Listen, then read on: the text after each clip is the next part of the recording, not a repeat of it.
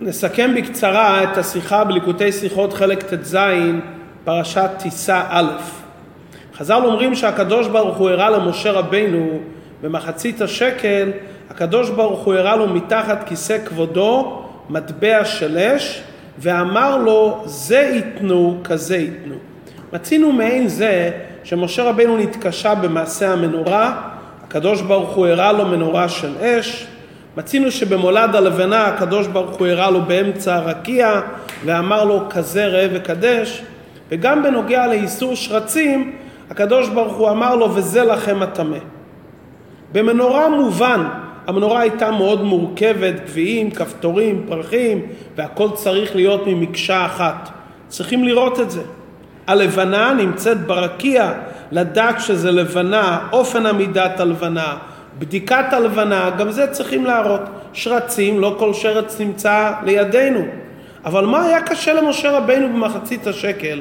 שהקדוש ברוך הוא היה צריך להראות לו ודווקא מטבע של אש? הרי מצינו בתורה כבר אצל אליעזר עבד אברהם שהוא נתן מטבעות.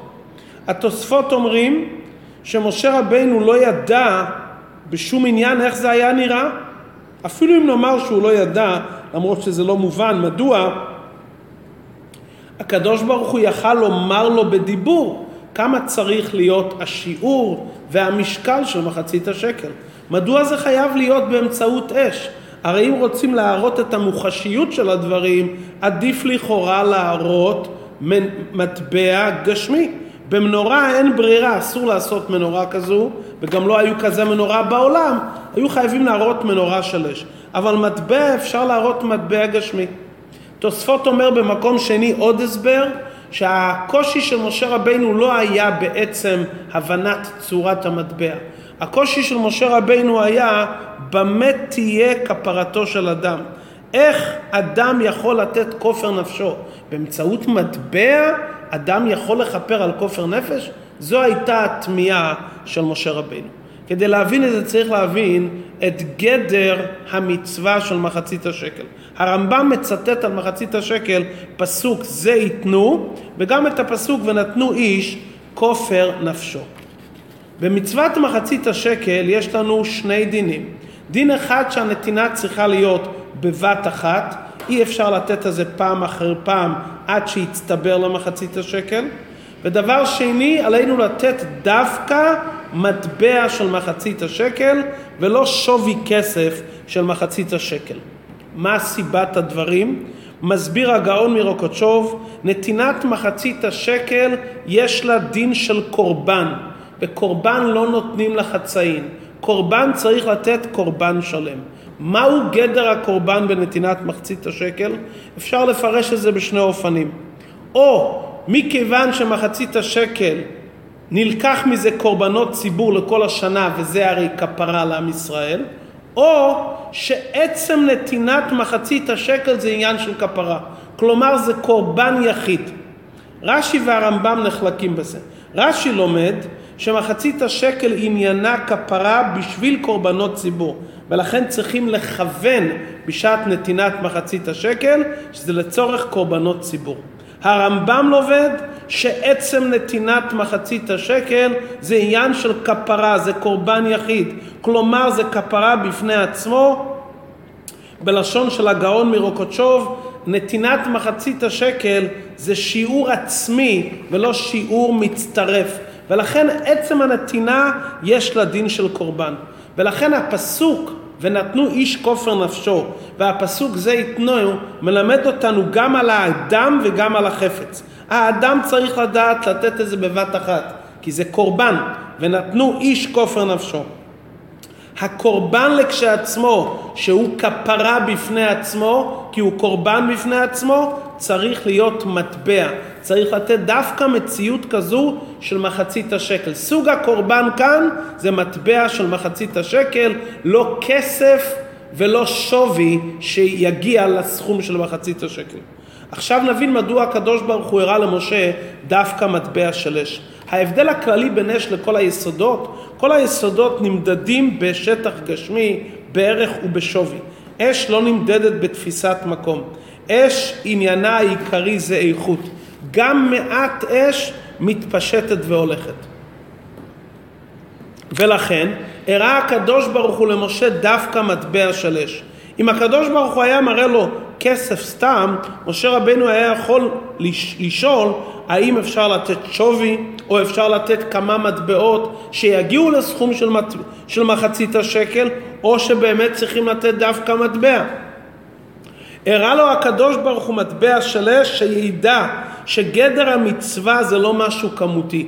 גדר המצווה זה לתת בדיוק כזה מטבע, כמו שאש זה עניין איכותי, גם כאן עצם המצווה לתת את המטבע בעצמו. ולכן משה רבינו התקשה מה המשמעות של העניין, אומר לו הקדוש ברוך הוא, יש כאן מצווה לתת את עצם המטבע, זה יתנו, החפץ צריך להיות מטבע. דבר שני, משה רבינו תמה, האם זה יכול לכפר? אומר לו הקדוש ברוך הוא, מחצית השקל יש לזה דין של קורבן, ולכן זה מכפר. ברגע שהקדוש ברוך הוא אומר לו שזה כפרה, בכפרה יש שני עניינים. כפרה שמסירה את הטומאה, ויש כפרה שהיא כופר נפש. כופר נפש זה לא רק מסיר את הטומאה, כופר נפש זה מחליף את הנפש, נהיה כאן מציאות חדושה. כמו שבטבילה וטהרה, יש טבילה וטהרה במים ויש טבילה וטהרה באש. טבילה וטהרה במים מסירה את הטומאה. טבילה באש, ליבון כלים שמחזירים אותם לכבשן, נעשה כאן כלי חדש, מציאות חדשה. כל הקורבנות כולם שבאים לכפר על שגגות, הם מסירים את הטומאה. אבל כאן הרי מדובר על חטא העגל שפגע בעצם מציאות האדם, עבודה זרה. זה חטא של כרת מיתות בית דין, זה חטא שפגע בעצם המציאות של האדם. כאן לא מספיק כפרה של קורבנות שמסירה את הטומאה כמים המתארים. כאן צריכים מטבע של אש שיוצר מציאות חדשה, ואת זה הקדוש ברוך הוא התכוון לומר למשה רבינו. יש כאן נתינה איכותית שפועלת מציאות חדשה, היא מגלה את האש שבנשמה.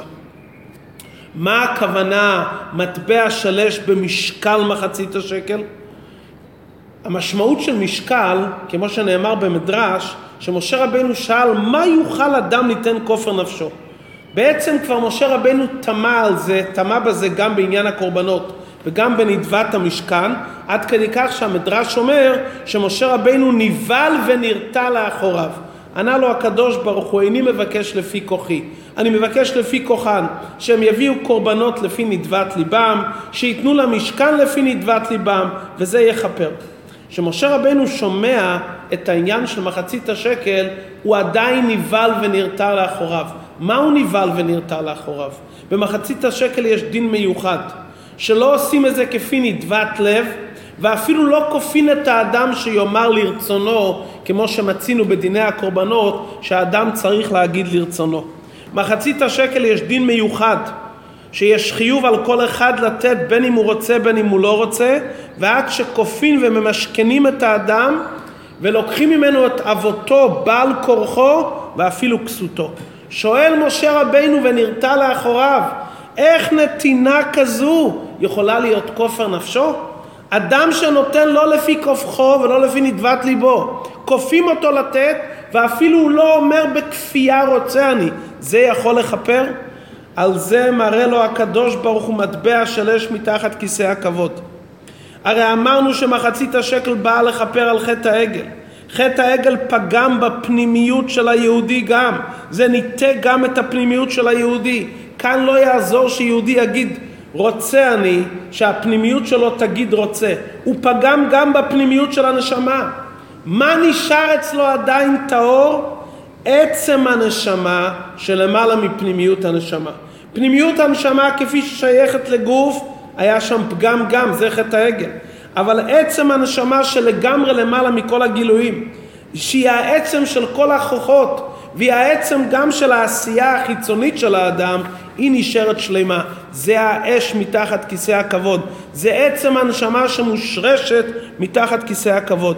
וזה הכוונה מטבע של אש עם משקל של מחצית השקל. גם אם יהודי נותן נתינה גשמית, ללא רצון וחיות, הוא נותן את זה כמו משקל שמכביד ומושך למטה בכפייה, באמת של הדברים שהתגלה והתחדש על ידי מחצית השקל, שהנתינה הזו קשורה עם האש של הנשמה שמתחת כיסא הכבוד. ולכן נותנים את זה בבת אחת, כולם נותנים אותו דבר. השיעור של המטבע כאן זה לא שיעור כמותי, והנתינה צריכה להיות בבת אחת, כי זה שיעור עצמי, זה בא מעצם הנשמה הנמצאת למעלה מתחת כיסא הכבוד, שהיא הופכת את האדם למציאות חדשה, היא משנה את כל הכוחות שלו עד שהוא נעשה מציאות חדשה. אבל זה התגלה למשה רבינו אחרי שהוא נבהל, כי ברגע שמשה רבינו היה לו שאלה, איך יכול להיות שפעולה חיצונית תהיה כפרה? זה עצמו עורר שהקדוש ברוך הוא יראה ויגלה לו וימשיך לו מלמעלה את הדרגה הגבוהה של האש שבנשמה, את עצם הנשמה, והוא ימשיך אותה עד בחינת משקל שהיא תבוא לידי ביטוי גם במעשה המצוות. מסיים הרי בזו ההוראה הנפלאה. לפעמים ליהודי אין חיות ותענוג בקיום המצוות, זה נראה לו כטרחה, הוא כופה את עצמו, הוא עושה את הדברים כי אין לו ברירה. הוא צריך לדעת שברגע שהוא יתבונן בזה, ואז יתעורר אצלו החוכמה שבנפש, שזה משה שבתוכו, והוא נבהל, מה קורה אצלי? אין לי חיות ורגש בעבודת השם. זה עצמו יעורר שמלמעלה יעזרו לו ויראו לו את המטבע של אש.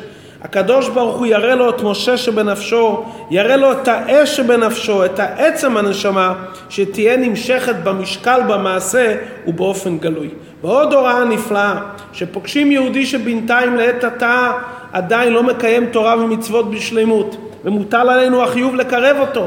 יש כאלו שטוענים, מה זה יעזור שאני אניח איתו תפילין, יקרא איתו קריאת שמע, הוא לא מבין את הדברים, אין לו רצון, הוא עושה זה רק כי הוא איש הדין והוא מטעמי נימוס לא רוצה לסרב לי. הם טוענים צריכים להסביר לו צעד אחרי צעד עד שהוא יבין וירצה לקיים מעצמו ברצון ועונג.